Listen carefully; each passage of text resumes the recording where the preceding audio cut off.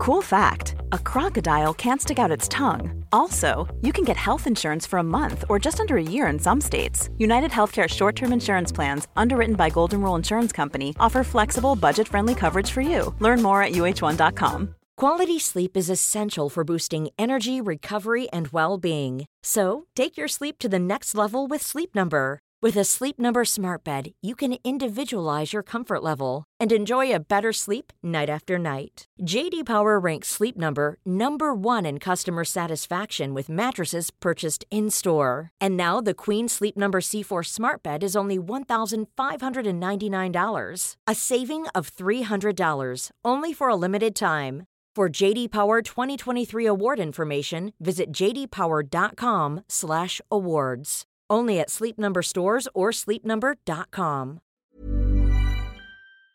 As a mom, vegan of 20 years, and entrepreneur, I need a lot of energy.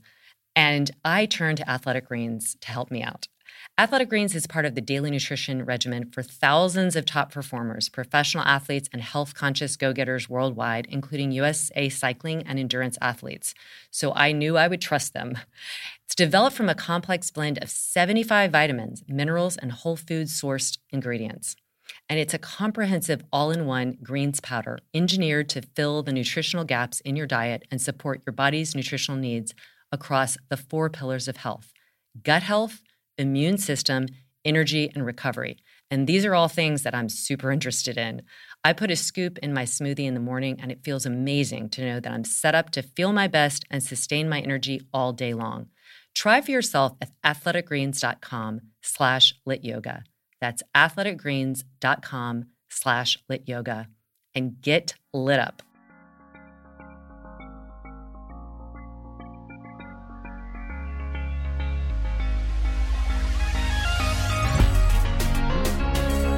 Good movement, and welcome to Redefining Yoga, a lit yoga podcast, which is designed to investigate all aspects of the modern evolution of yoga from my background as a physical therapist and lover of movement. My mission is to help everyone find freedom through smarter and safer movement patterns, so together we can be uplifted, benefiting all beings.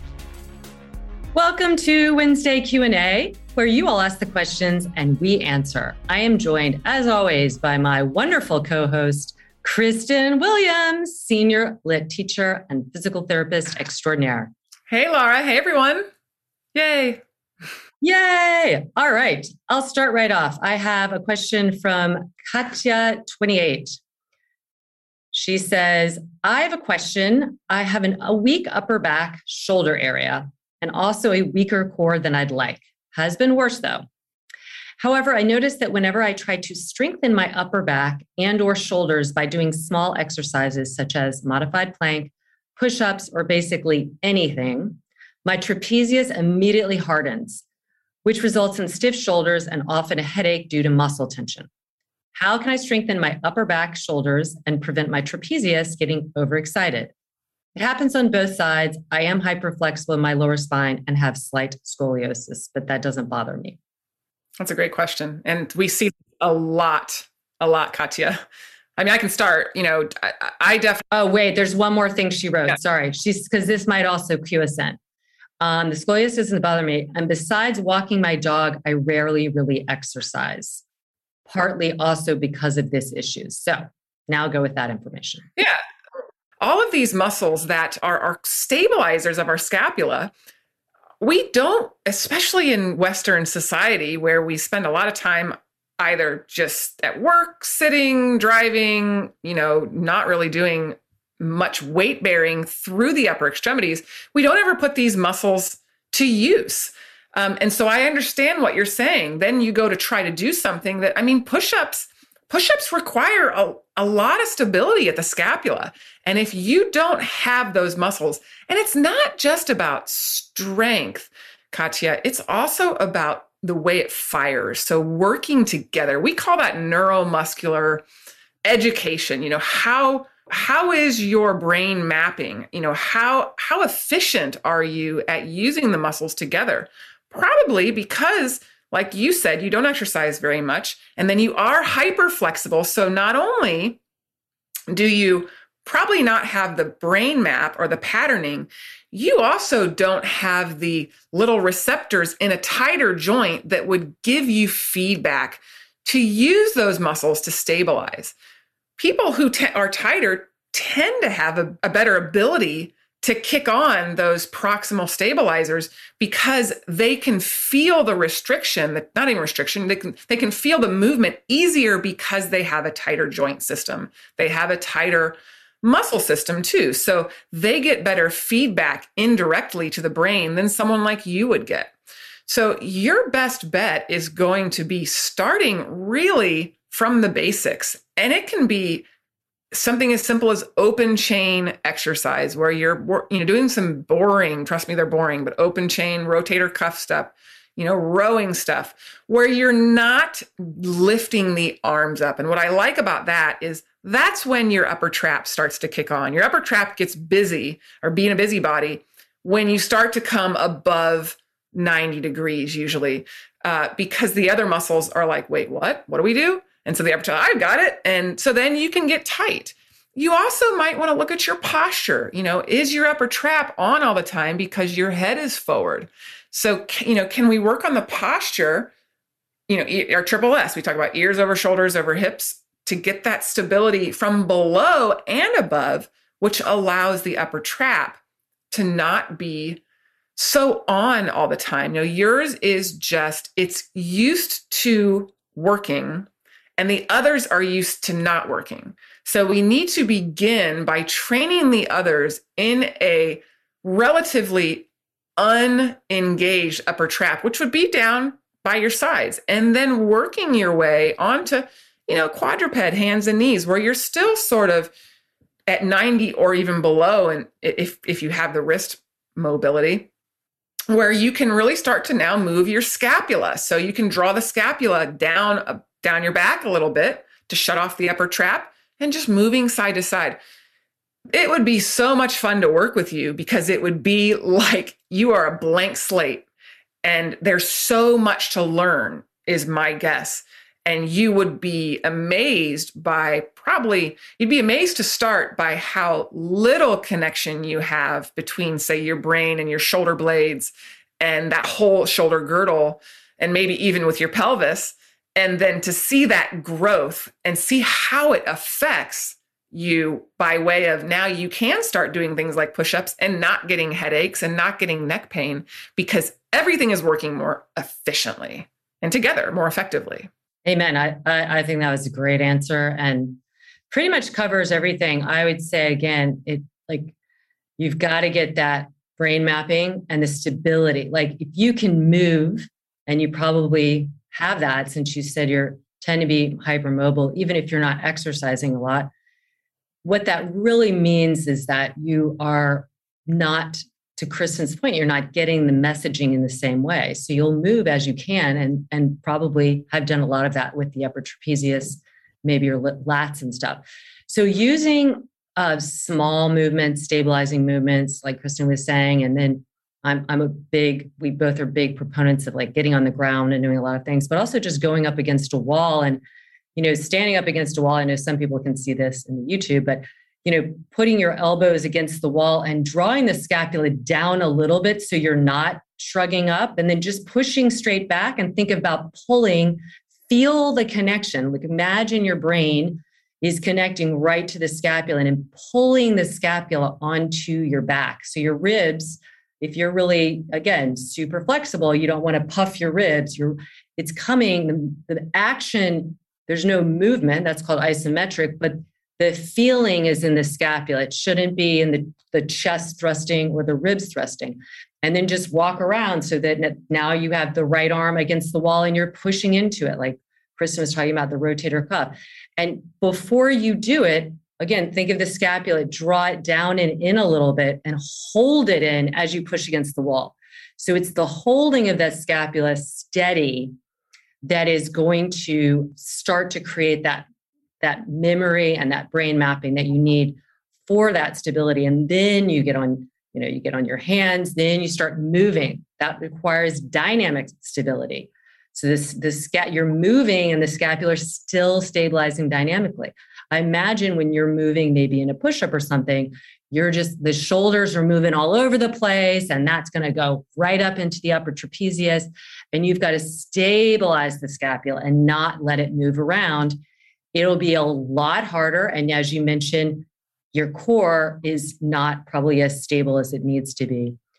This is what a lot of people will feel, especially I would say people that are hypermobile, is there's this like little, and this might not be you, but just for anybody out there, there's this little tug of war of liking and disliking exercise, right? Because you want to move and then it doesn't make you feel good. So then but you have to move actually as much, if not more, because movement is where your brain is getting all this mapping.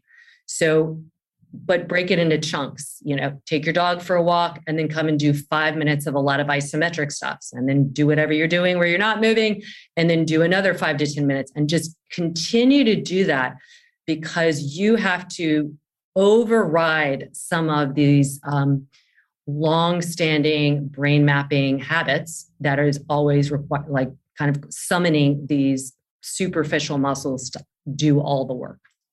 Yeah. That was great. All right. We hope that helps. So write back and let us know. And of course, if you go on Lit Daily, the posture challenge is great. If it's too much right away, you can start with some of the more basic beginner classes and just do 10 minutes of them and just be super committed to feeling where the scapula is, holding it there. But all the core work we do, the abdominal work, the stuff on all fours, this, dolphin, all of it is to really, really create a strong and, dynamically stable core. All right. Vaquero, diastasis recti and back pain among the active people, runners, yogis, and athletes. So we have had questions about some people say diastasis, whatever you want to say. It's the area where the linea alba, which is the line runs from your xiphoid process down, the rectus abdominis comes and joins there. And it's so superficial that it isn't just pregnant women. It can be in other places, like obese people or somebody with a really large rotund stomach will stretch that out as well. There could be some other conditions, but it really happens in pregnancy because it has no choice. So when the person is not pregnant anymore, and then maybe even years later, there can still be some residual effects of that. It's not the gapping that's the problem. It's what else is happening because of that. Because if it's still really gapped, it probably means you haven't really gone in and pulled everything back together and down. So for back pain with active people, it's not just this area. It's also like how is that impacting your pelvis? How is it impacting your rib cage?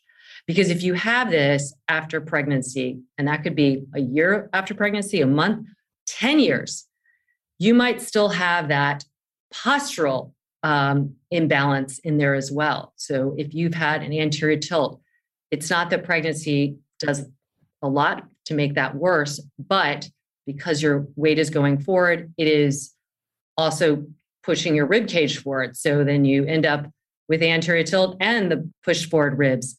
Well, that puts a lot of stress on your low back because it's just, I always say it's like a shirt. It's going forward and it's just getting scrunched in the back. So how do we hang that shirt up so that all the seams are nice and we help that out? And so number one is you have to look at posture. You have to look at that. Like, how are you holding yourself statically? Because that's how you're going to take yourself dynamically. So if you're taking yourself running, you said yogis, so that would be, running is in one direction, sometimes in other directions, but typically, in sagittal plane, yoga, you should be moving in a lot of different directions, or any athletes. But with any athletes, with any yoga person, with anyone that I'm working with, like Kristen, I'm going to look at their posture. I'm going to look at how they take that into movement. And specifically, if we know that there has been some diastasis, how has that impacted the ribs? Are the ribs flaring? Is the low back really shortened? Is the pelvis tipping? Are you locking out your knees when you're standing? Is your head forward? Are you, blah, blah, blah. It's all connected. So the fact that somebody might have that, 1 inch, 2 inch little gap. That doesn't affect, personally, I'm not bothered by that. Where I would really emphasize is what is making that remain that way, instead of, because no matter, like, and Kristen, I'd love for you to talk about your own experience, but no matter how much you have in there, unless it's like, three or four fingers, you can do a lot on your own to really help it knit back in. It might not, it's fine if it never goes back in. There's going to be scar tissue and all that. And you strengthen all the muscles to surround it. But that wouldn't bother me as much as like, what are the things that are contributing to that? What's the architecture like? Posture.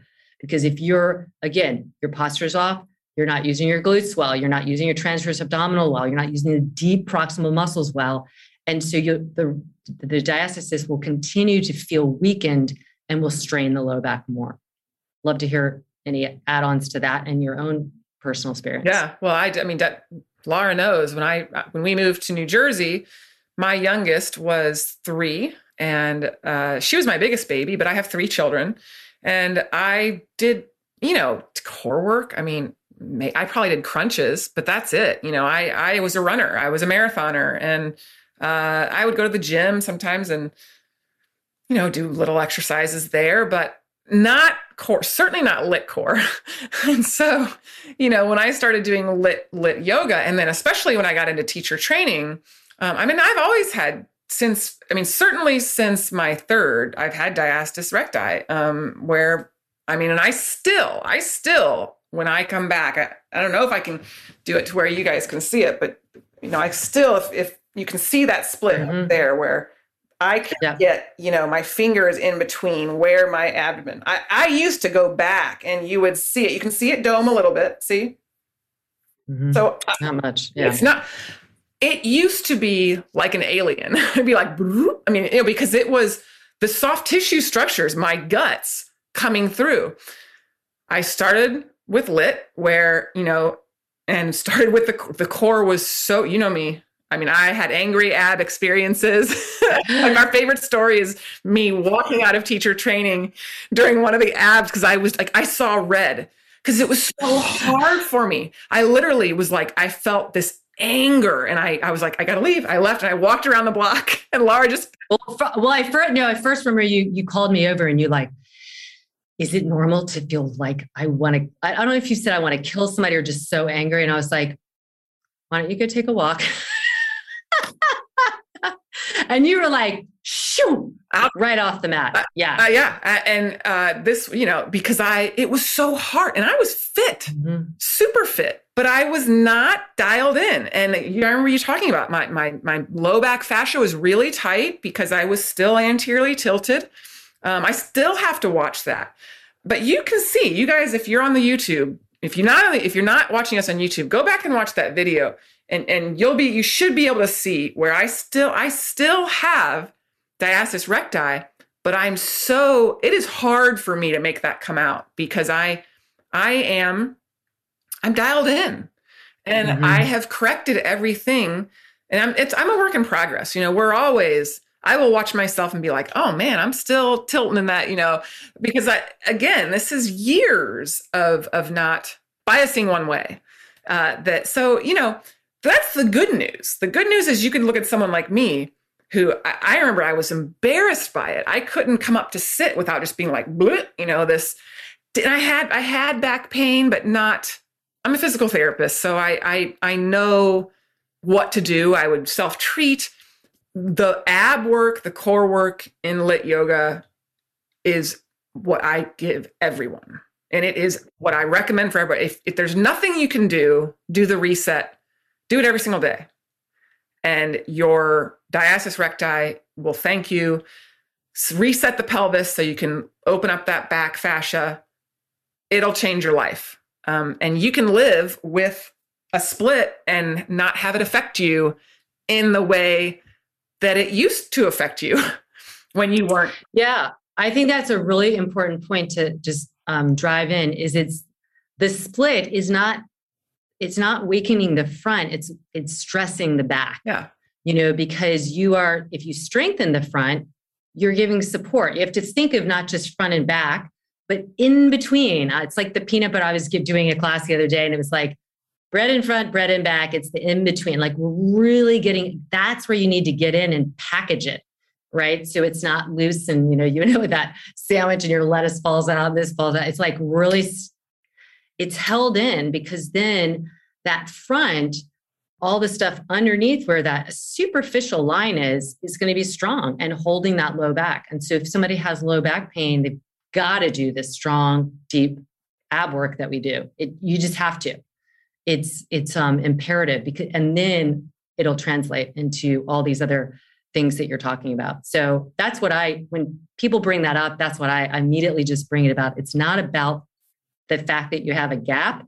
It's like, what are we going to do? Like, how is that impacted the other stuff? Yeah. It's just not working well together because the front package is no longer working. So the back of the package is taking all the strain. Exactly. It's like the uneven peanut butter jelly. All right. We got time for one more question here.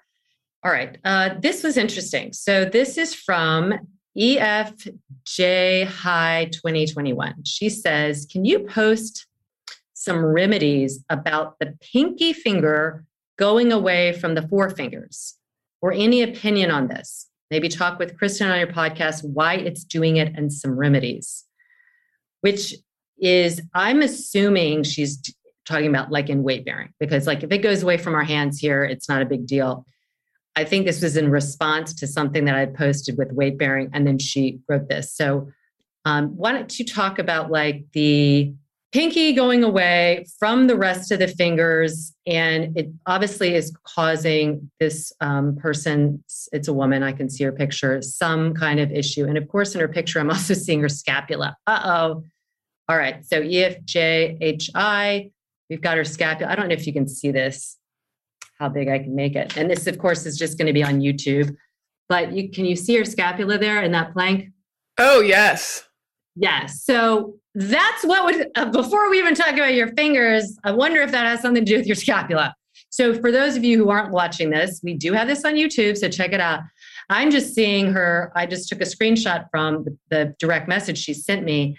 And in that screenshot, all I see is it's a picture of her in plank, and her scapula are really pulled away from the spine. So some people call that winging.